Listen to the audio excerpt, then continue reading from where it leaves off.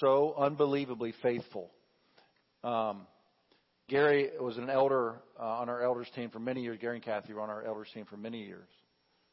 And he's a really good teacher. But here's what I like the most about Gary. He has gone through tremendous trials for many years, and yet he has been faithful. I always see him reading the Word, praying, leading prayer meetings, leading Connect Group, loving God, and his primary gift that I believe is an encourager. Even in his areas, even when he has discouragement in his own life, he's encouraging others. He's always been a support and encouragement to me and Hope personally. I really love and respect Gary Mancini. So let's welcome him as he brings our Thanksgiving message today. I-O. From saying that an Iowa Hawkeye to say that is pretty amazing. Buffalo. They're going for their chant. Colorado Buffalo? What's your guys' chant? Go Buffs. That's kind of weak. We got the best mascot in college football, Ralphie the Buffalo. You've seen Ralphie. That's his name, Ralphie. I think it's Ralphie the Sixth, isn't it? He's been around a long time. Happy Thanksgiving in the house. Hey, it's a great holiday, isn't it? I love it. It's actually one of my favorite holidays. I like it. I actually really like it a lot because you don't have all of the stress of buying presents and, dealing with all that. You can just be thankful. The time to sit down and be thankful. And it's interesting because John started off up front talking about what are you thankful for? Think about the things you're thankful for, and that's what I was going to have you do. So you've already done that. We at our family dinner, and we had all 16 of us together this year, which was neat. We do that. We like to share. Okay, what's the one thing you're most thankful for? And what we found was nobody could just say one thing. They were just going on and on and on. We've been so blessed.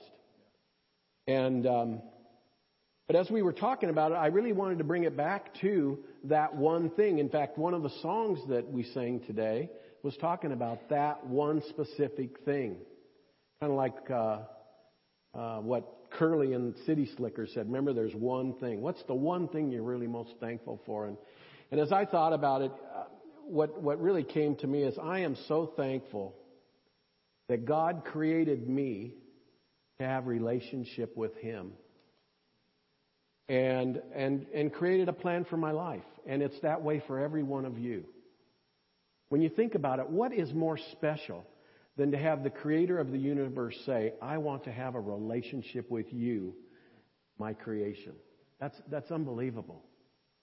And so as we think about that, we see in the Bible, there are just from the beginning in Genesis all the way through Revelation, there are many, many illustrations of that plan that God has for each of us. And we see it, we saw it. There are many types and shadows of Jesus Christ as He's presented throughout the books of the Bible all the way through. But, we saw it in the Egyptian captivity and then how God brought them out and delivered them out of the captivity. We saw it through the Passover at that time when He prepared a Passover way for them to leave Egypt. And David was a type of Jesus. And we can just go on and on and on to see all the different plans or the plan that God had, and He illustrated it in so many different ways. And that's what I want to speak about today. And one of those ways that he did that was through Moses' tabernacle. And so we're going to spend some time looking at the tabernacle, the wilderness tabernacle. But before I do that, I want to ask you, how many of you are visual learners? I'm a visual learner. And behaviorists tell us that about 65% of people are visual learners. Doesn't matter your gifting, your intelligence, anything else. About 2 out of 3 of us are visual learners. And I believe that's why God gives us this beautiful picture of the tabernacle in the wilderness.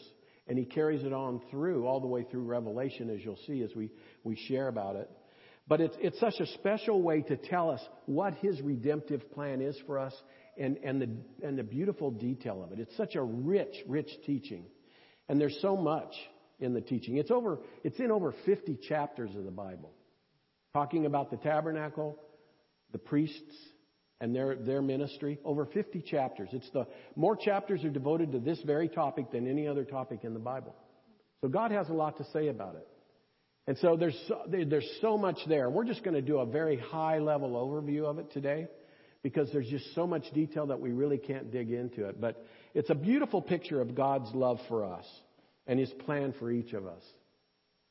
When the Israelites left Egypt and they were out wandering in the wilderness, during that first year, if you remember, they got to Mount Sinai, and God called Moses up to Mount Sinai several times and started revealing things to him. Remember that? One of the things He gave him was the Ten Commandments. And we always think of Moses coming down with the mountain with the Ten Commandments. But the other thing that He revealed to him during that time was the plan for the tabernacle. And what it meant, and all of the things that went with the tabernacle. He really laid out a plan of drawings, like an architect would receive, on how to build this tabernacle. And He went into great detail to cover that. So let's look here first at the slide of the tabernacle. And I'm going to just show you a couple of things here that'll make it clear as we go through the presentation. But up here, let's see if that goes that far. I guess it doesn't. No, my pointer's not. No, see, it comes down. It doesn't go that far. No, I know, it's on the curtains, but when I come down, it doesn't go that far. Up in the right-hand corner, you'll see that's an America football field, like the Buffaloes played on yesterday. But then down underneath it is the court of the tabernacle, which is about 30% in size of a football field. And so then you can see here the picture of the tabernacle. And so what the Lord, He gave Moses this plan and said, basically He said, if you build it, I will come. He said, if you make a sanctuary for Me, I will dwell among you. This was His promise to us. And so what we can see here, and I'm just going to point out a couple of key things here, and then we're going to work our way through the presentation and speak in more detail. But first of all, you can see that there was a white linen fence that went all the way around the tabernacle area. Now, when they would set up the tabernacle, then God even had a plan on where each of the tribes was supposed to position themselves. Some were to the east, some were to the west, some were to the north, some were to the south. And He specified exactly where they needed to be. You'll see down here on the bottom side, there's the entrance curtain. There was one entrance curtain, one gate into the tabernacle. Then as we go inside, the first thing you see there is you go past the guy with the bull, and you'll see there's a big square thing. That's the altar. We'll talk about the altar. Then in front of it is the brazen laver.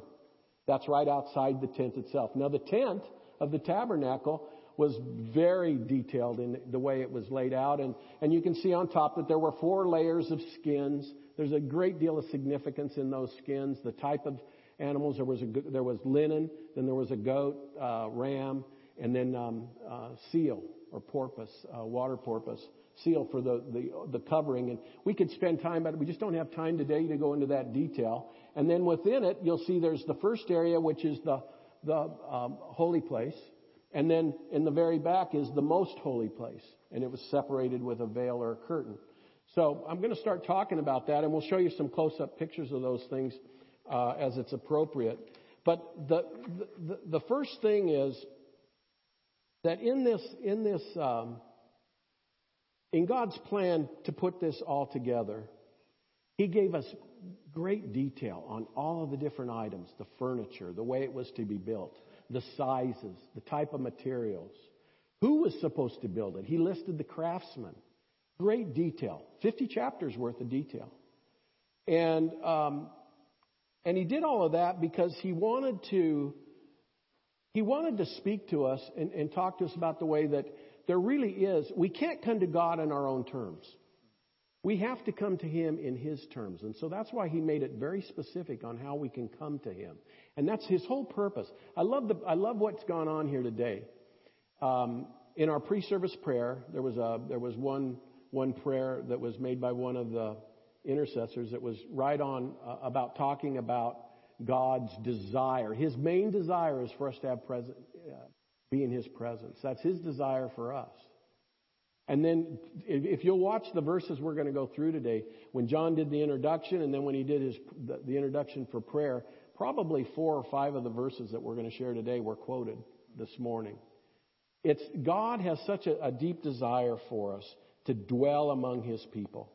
In John, we read that the Word became flesh and made His dwelling among us. The word dwelling here, Jesus came to dwell among us, and that's the same word as tabernacle. Jesus came to tabernacle with us.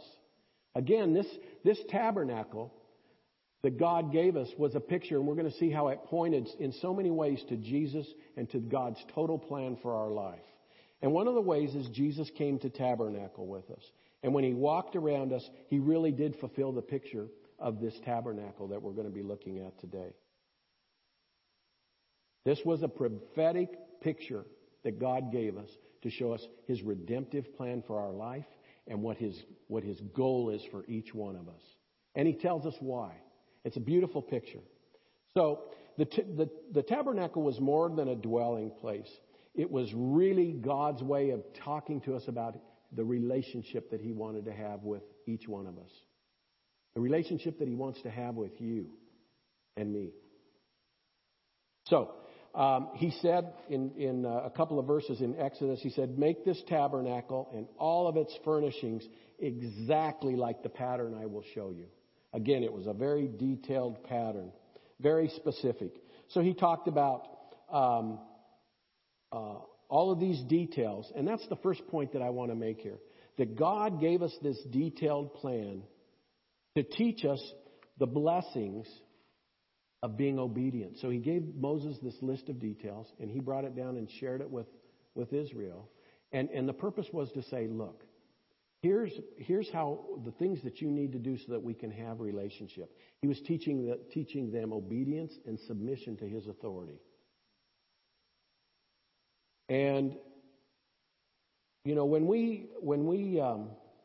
you compare that to the consequences of disobedience and the impact that it has on our lives, many times we think, okay, God, is God trying to control us? He wants us to obey and to submit to His authority because that's control. That's not it at all. The thing is, He loves us so much and He knows the consequences of disobedience. He knows that when we rebel, what it does to our life and the impact it can have on our life and our family's life. And it's a huge impact. I was thinking about it on Thanksgiving Day when we're sitting around that table, and I thought, man, it was really humbling. I thought, Lord, if I hadn't made a decision to follow You 43 years ago, we might not be in this place right now. I hear all these blessings that are going around all the family. But if I hadn't made that commitment to the Lord, which then led to Kathy making a new commitment to the Lord, and then together we made a commitment on how to raise our family, we could be in a totally different place today. That's the blessing of submission and obedience, but we see the other side, the consequences of disobedience. And I think John shared this some time ago. There was a study done of the Edwards and the Jukes families. I think you've shared it, haven't you? No? So in the late 1800s, there was a study done that was looking at the study in education and training of people and the impact it has on heredity. And so they took one family, Jonathan Edwards and his wife Sarah. They were strong believers. In fact, Jonathan said, I love this motto that he lived by. I never do anything which I should be afraid to do if it were the last hour of my life. Isn't that a good motto to live by? So he and Sarah raised their family that way. And we look at their heritage because they had a godly heritage and the impact it had on their family. They had one U.S. vice president in their heritage, 3 senators, U.S. senators, 3 governors, 3 mayors, 13 college presidents, 30 judges, 65 professors, 80 public office holders, 100 lawyers, and 100 missionaries. Isn't that powerful? Because they chose to live godly, and God blesses them, and it causes blessings to flow through their family. Now, they found this other family, and his name is Max Jukes, and he was in prison.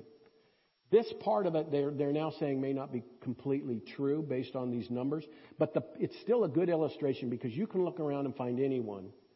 I know a number of people that would fit into this. So Max Jukes was not living a good life. He was disobedient and rebellious, and he was in prison.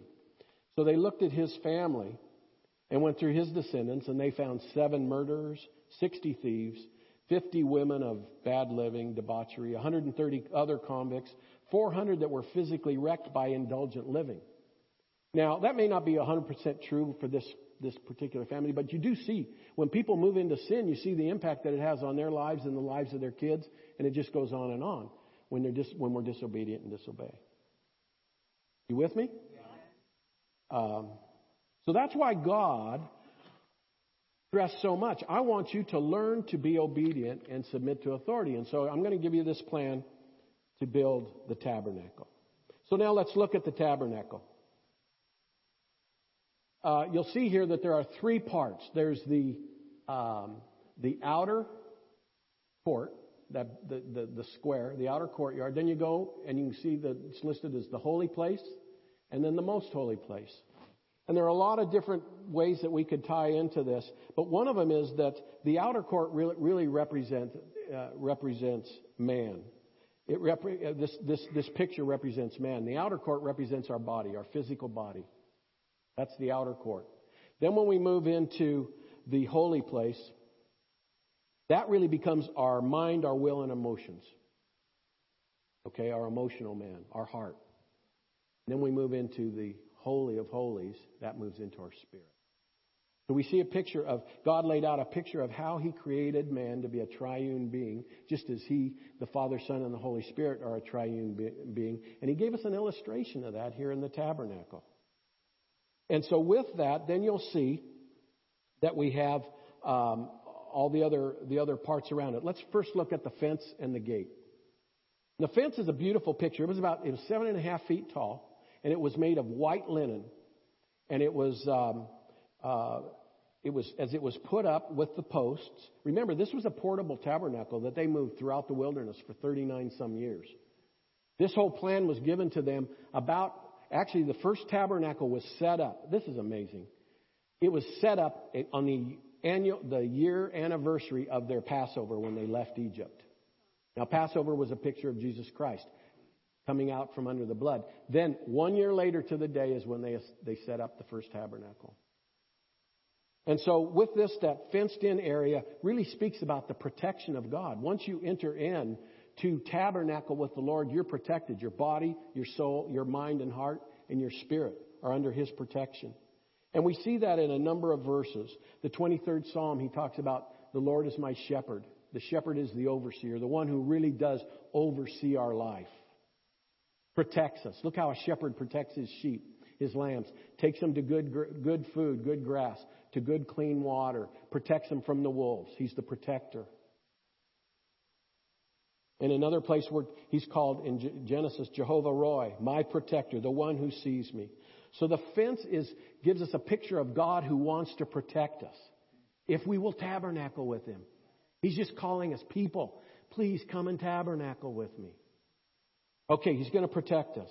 Then we see another thing the white linen speaks of is the righteousness of God. He's pure. He's righteous. And we enter into that righteousness when we enter into that tabernacle with Him. It also talks to us about, if we look in Revelation, He speaks to us about we are the bride of Christ. That He's preparing, right? He's preparing the bride of Christ. And one of the things the bride of Christ is being prepared is to wear white linen. So this shows us that this is God's way of preparing us to be able to tabernacle with Him and be the bride of Christ that He's calling us to be. He says, I am the way, the truth, and the life. No one comes to me except through the Father. And I'm sorry, I got ahead of myself here. The gate, the next picture here is the gate. And that's the only way that we can come into Jesus. If you can go to the next slide, please. So we have this white linen fence, and then in one area, there's a 30-foot area. I guess I didn't have the picture of that up. I'm sorry. We have this 30-foot area where there's a gate, and it's a multicolored gate. It's purple, or it's blue and scarlet and purple, and it's this multicolored gate so that you can't miss where you come in. The gate, there's only one way to come into that tabernacle relationship with God. It's through that one gate. And so he makes it really clear. There is one gate, and Jesus says, I am the way, the truth, and the life. No one comes to the Father except through me. Jesus is the gate for us. So then, once we walk through that gate, then the first thing that we do see is this brazen altar. Now, the altar is, just so you can kind of visualize it, it's 7.5 feet square. So 7.5 feet in both directions, a big square, 5 feet high. Has these big horns on the corners. And this is where the sacrifices were to take place. The word altar in the Hebrew word really means to slay or to slaughter. Okay, so we have this altar, to slay or to slaughter. And the word altar actually means it's a place that's high and lifted up. So this altar is a place that's high and lifted up to bring sacrifice to God. I give you a picture of Jesus when he went to Golgotha, the high hill. And he was lifted up on a cross, high and lifted up as our sacrifice. So this altar is set up there, and it's a place for burning the animal sacrifices. And it spoke to man to say, you know, the first thing, if you want to come into a relationship with me and you truly want to tabernacle with me, you've got to be cleansed by the blood of an innocent creature. That's what they were taught. That's what this altar was set for. It was for a sin offering to cleanse them. And so they would bring their offering, and it was always a male animal, a male goat, a male lamb, a bull, without blemish. A male without blemish. Another picture of Jesus. The one that was without blemish. And they'd lay their hands on the sacrifice, and they'd transfer their sin to that animal so that they could then hand it over to the priest, and the priest would slaughter it, would take some of the blood and would sprinkle it in the holy place. We'll speak about that in a minute. He would burn the sacrifice on the altar, and then he would pour the rest of the blood right there at the altar to make the sacrifice, to cleanse them so they could come into that relationship with God. And we see several verses here in Leviticus. It says, for the life of a creature is in the blood, and I have given it to you.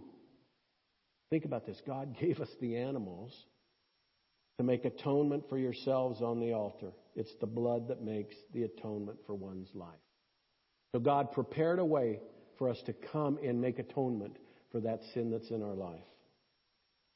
And then we're also told in Hebrews that the law requires that nearly everything be cleansed with blood. And without the shedding of blood, there's no forgiveness. We all must be cleansed to come into relationship with God. We're imperfect beings. He's a perfect being. And so we're asked to make ourselves a living sacrifice. Aren't we told in Hebrews? Submit yourselves and make yourself a living sacrifice. So this sacrifice comes through Jesus, the work he did on the cross, but it also comes from us being obedient and submitting to the authority, and that's what it really means to present ourselves as a living sacrifice. I'm convinced that we can come to God in different degrees, and as we kind of march through all these different pictures that we're going to look at here in the tabernacle, we can come in and we can accept the sacrifice that Jesus did for us and become a believer. But many of us stop right there. And we don't keep pressing on. See, the whole goal is we're going to press on to come into that place in the Holy of Holies where we can truly enter into His presence.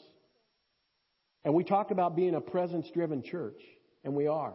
And I love that. But I think it all comes in degrees. Now, I just want to challenge each one of us as we're listening and letting the Lord speak to us today. What can I be doing differently in my life to push in harder and to press in more, to run that race that Paul talks about?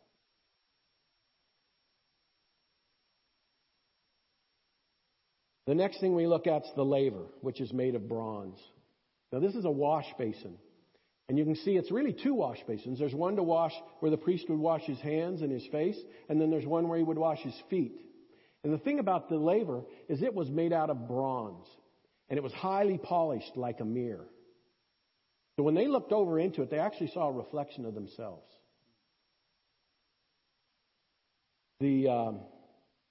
Application for us today, obviously, is we're told that the Word of God, that we're to wash ourselves with the Word of God, that we're to look into the Word of God like a mirror. Paul talks to us about that. We want to, as we continue to be washed in His Word, after we've come through salvation, a salvation experience at the altar, and we press into His Word and we're washed in His Word and we cleanse ourselves so that we can really start to become the man and woman of God that we've been called to be, so that we can minister to those that He's calling us to minister, so that we can accomplish the things that the calling that He has in our life, the destiny that He has for each one of you. And that it's through the Word that we're able to walk into that place. We're told that Christ loved the church and gave Himself up for her to make her holy, cleansing her by the washing with water through the Word, and to present her to Himself as a radiant church without stain or wrinkle or any other blemish, but truly holy and blameless. We cannot get there if we're not bathing ourselves in God's Word. Regularly, daily. I know there's times when I just go by the day and don't get into His Word. Sometimes it's more than a day. And when I come back into it, I say, oh, Lord, I can't believe I deprived myself of this, because it's so refreshing as I get back into His Word. Why did I skip those days of sitting down with you? That's the discipline of obedience. James talks about how we can be like a man that looks in a mirror, and then when he turns away from the mirror, he forgets what he looks like. The only way we can truly come into an understanding of our identity in Christ and who we are in Jesus Christ is as we spend time in His Word in that mirror.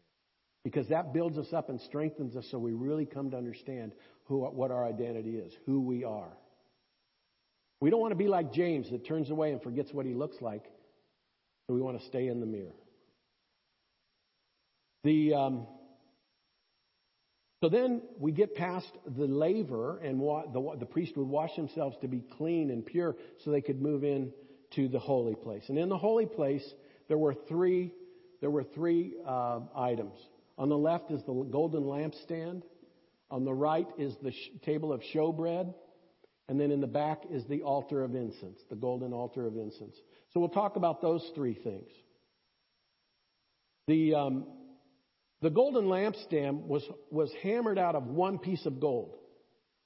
Now think about this. So they took one piece of gold. We don't know how big it was, but it was one piece of gold, and it was there were 7 branches. There was one branch, the main branch, and then if you go to the next slide, Rob, I think we've got a picture of the lampstand. So you can see there's a central branch, and then there are 6 branches that come off of it, and they all look like almond branches. There's blossoms and buds and almonds on those branches that go up to where the cups are made to hold the oil and the wick for the burning of the lampstand. And the almond tree throughout the Bible talks to us about God watching over us to fulfill His provision and promises in our life. So He had them make that the golden lampstand to look like that. And within each of those branches, we'll see that Jesus is really the main branch, and the other 6 branches are coming off of Him represent us. He was the vine and we are the branches coming off of Him, because He's the true light of the world. Jesus is the true light that gives light to every man. Remember, they're in this tent now. They're in a tent that's totally dark. And they can't see where they are or what's going on in there. It's pitch black except for the golden lampstand. And so they were told that to light that lampstand in the morning and to trim it again at night and keep it burning continuously so they could see. And Jesus is the true light for us that opens the way so that we're not in spiritual darkness anymore. So this lampstand is a beautiful picture of Him. And He said, I am the light of the world. Whoever follows me will never walk in darkness, but will have the light of life. Beautiful picture of Jesus. Now, the table of showbread. This is so neat. This table is about 3 feet long, 18 inches wide. Small little table, and it had 12 loaves of bread on it. One for each of the tribes.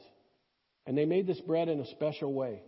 They ground the flour finer than any other bread they ever make. It was a special type of bread. He gave them a special recipe. And the reason they talked about grinding that flour to that point, it really spoke to controlling our will, grinding down our will so that we are obedient and submissive.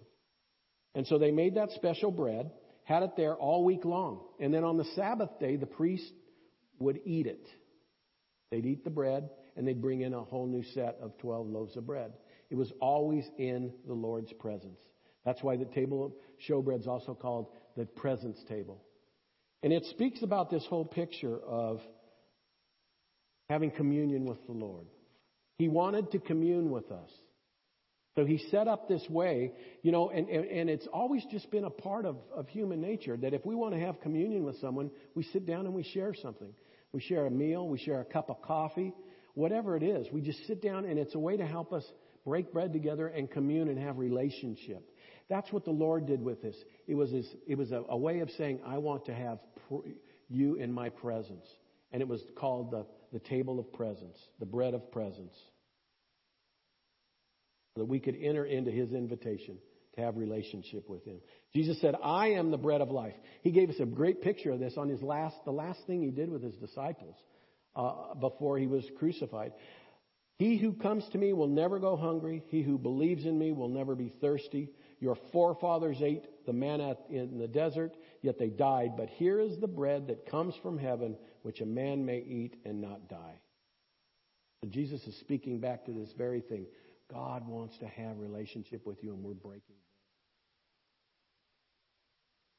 While they were eating, Jesus took the bread, gave thanks, broke it, and gave it to his disciples, saying, take and eat. This is my body. I think it also speaks to us about the importance of having fellowship within the bride of Christ, the church. That's why it's so important to be part of a local church. That we're having godly relationships. That people we can sit down and break bread together with. Be accountable to. They can be accountable to us. Connect groups. All of those things, that's all part of that communion that God wants his body to be in communion with each other and with him. Beautiful picture. Then we look at the golden altar of incense. So this is right in front of the veil, the curtain. And it was a golden altar of incense. And they were told, he gave them a special recipe for the incense. Everything was detailed, and there were recipes for everything. And then the priest was to light that in the morning and light it in the evening, same time they're lighting the candle, and to keep a constant flow of incense going up to heaven. This was representative of the prayers of the people. This was the altar that when they brought the blood from the sacrifice in and brought it in, they put it on the horns of that altar. So that blood was actually providing a covering for their prayers to be lifted to God in heaven and be precious and for him to cover over their sin and receive their prayers. So the golden altar really was a beautiful symbol of our prayers and intercession. And one of the things that we read in Isaiah is, John quoted earlier, my house will be called a house of prayer for all nations. So this was a primary point in the holy place right next to the veil before the Holy of Holies. Jesus also spoke about how he intercessed when he was tabernacling with us. When he was walking on earth, he was praying for people, right? Praying for the sick, praying for others, ministering. And then he said, I'm going to the Father to intercede for you. And he continues to intercede for us today. Jesus who died, more than that, was raised to life, is at the right hand of God and is also interceding for us today. This is another picture that comes from that golden altar. The intercession and prayers of Jesus that make us ready to come into God's presence. Then we go into the Holy of Holies. And I'm moving very quickly here. And we could get into so much detail on each of these things. It's a beautiful study. And I really highly recommend it to any of you that like to study in these types of things. It's a beautiful picture of God's love for us. But the Holy of Holies, this is interesting. It's 15 feet wide, 15 feet long, and 15 feet tall. It was a perfect cube. And it was behind the veil. So we have the veil opened here so you can see into it. And the only thing in there was the Ark of the Covenant and the mercy seat. So on the idea of the perfect cube,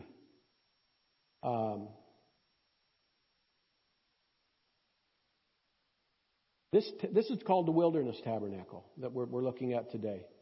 Then they built the Solomon's Temple in Jerusalem years later. And it was built after this same pattern, only larger. So we have the Holy of Holies here was 15-foot cube. When it went to Solomon's Temple, it became a much larger cube, but it was still a cube. And then when we go to Revelation, we see a picture of the city of God, which is also a cube. And all of these speak to God, showing us a progression. The city of God is God's throne. That's where God's throne is when we're in heaven. And this is a picture of His throne here on earth with us, which grew as it went into Solomon's temple and then becomes the city of God, which is much, much bigger. He's trying to help us understand who He is. You know, He's so far beyond us, but He gives us these pictures so that we can start to try in some small way to comprehend our God and what He's doing. But that symbolizes the throne room of God. And that's all separated off with this curtain, the veil that you see here. Now, the veil was made of linen, and it was blue and purple and scarlet, just as the front gate was. And it had pictures of cherubim on it, the ministering angels, because God's surrounded with ministering angels, and He uses those as He ministers to His people, and it shows of His authority. But the thing about the veil is that I really like is what the meaning is. And it really means it's a screen. It's called a screen or a separator that hides something. And what it was there for was to really hide God from the sin that was in man. Because His presence cannot commune and dwell with sin. So He puts up this separator. But the thing that's really neat about it is that He does prepare a way for man to enter into that. And that was the high priest. If anybody went into the Holy of Holies at any time, they would die as they came into God's presence. Remember how God had to hide Moses, put him in the cleft of the rock, and had to cover his hand over him so he wouldn't see him? So man could not go in here. The only high priest could go in one day out of the year. And the high priest would go in on the Day of Atonement. Remember, we talked about atonement was to cover over. So the high priest would be able to go into that. What he would do is on the Day of Atonement, he would fill the Holy of Holies with incense. Fill it so that it was just totally covered so he couldn't see. And then he would go into the Holy of Holies, and we have the tabernacle, or the ark with the mercy seat on top of it, the seat of atonement.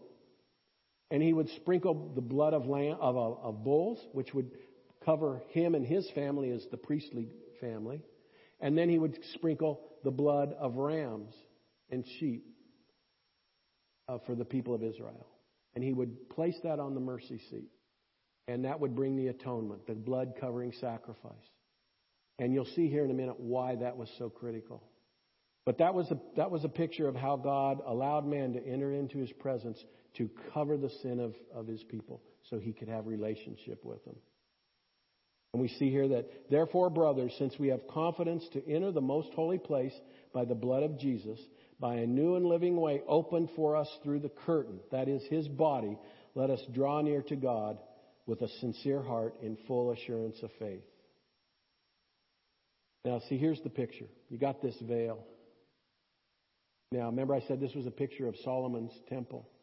The veil in Solomon's temple was 60 feet high, 30 feet wide, 4 inches thick. The day Jesus went to the cross for us, you remember the veil was ripped. And it said, the Bible tells us it was ripped from the top to the bottom. It had to be ripped by God, not by a man. When Jesus is on the cross, the veil is ripped, and He says, it is finished. What He's saying is finished is this separation, this veil that keeps man from entering God's presence. No longer. I've provided the utmost, the highest sacrifice, the perfect sacrifice. And because of His obedience and His authority, the veil was ripped, and now man can enter into God's presence. Is that an incredible picture? As you visualize that. I mean, visualize these, like one of these screens back here I don't even know how long that is, but that thing is just ripped. It was 4 inches thick. It gives you a whole new understanding when when you hear Jesus saying it is finished. Because this is really the central point of God's plan of redemption that runs from Genesis to Exodus. It was his central point. This is what the whole thing was, and it laid on that obedience and submission that Jesus showed us. Now, in the ark, I'm going to have to move very quickly here, but this is critical. So in the ark, God said, put 3 things. One was a pot of manna. The manna was what God was feeding them when they're in the desert, right? And if you remember, they were unthankful. They whined and they cried, and they said, give us something else. We can't handle this. He said, put a pot of manna in the ark. I want you to remember that you were not thankful for what I gave you. The second thing that he said was to put in the ark was Aaron's rod. Now remember here, they were all complaining.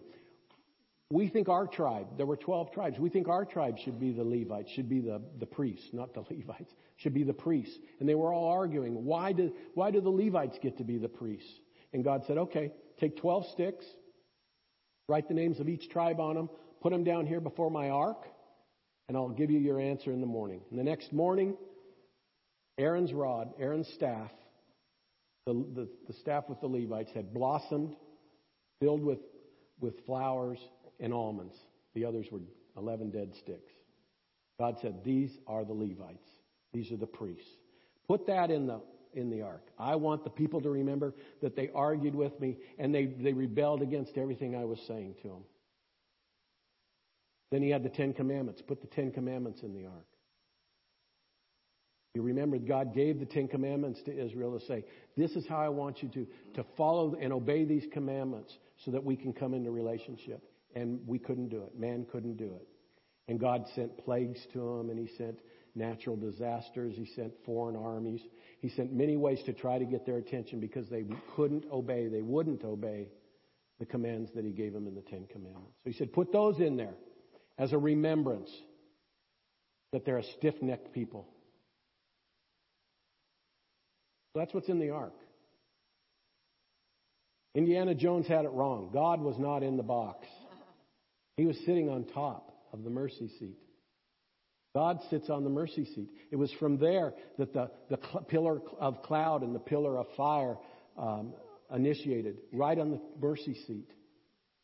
And you can say, wow, that's a depressing thing. He had them put those 3 things in the ark. That's depressing. But the good news is he had the covenant, the mercy seat over the top of it, covered with the blood. He couldn't see the sins of man anymore because he covered them with the mercy seat and the covering of the blood sacrifices. And Jesus is our covenant. Jesus is our mercy seat. He's our atonement. God doesn't see those things anymore. That's why we can walk today, understanding all of this and say, my God, the Lord has prepared such a beautiful plan for me, for my family, for those that will listen and be obedient.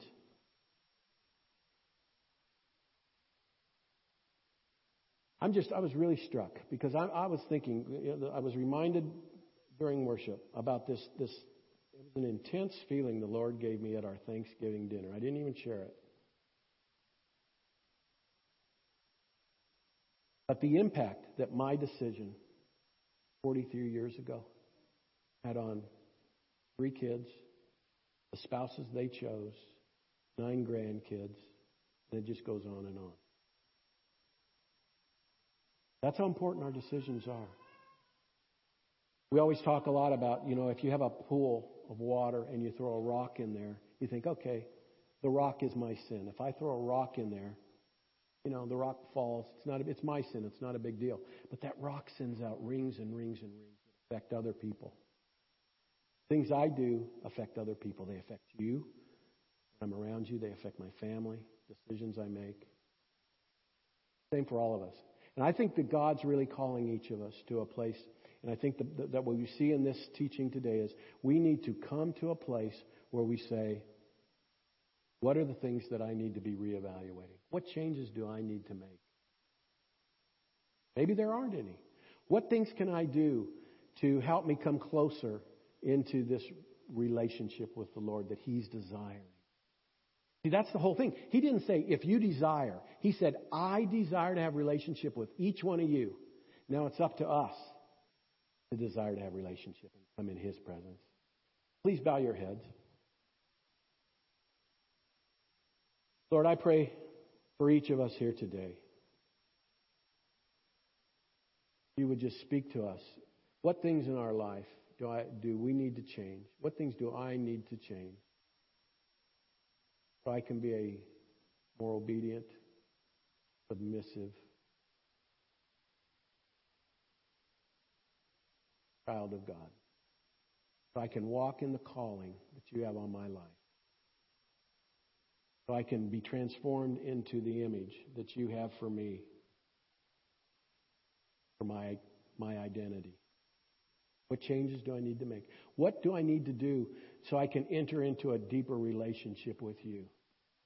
Am I stuck at the altar?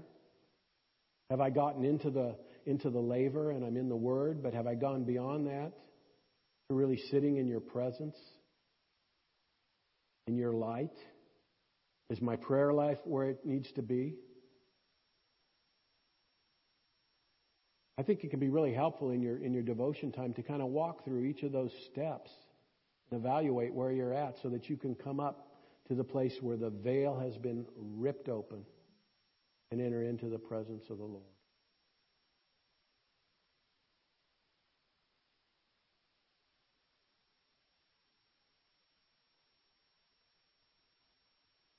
In Jesus' name.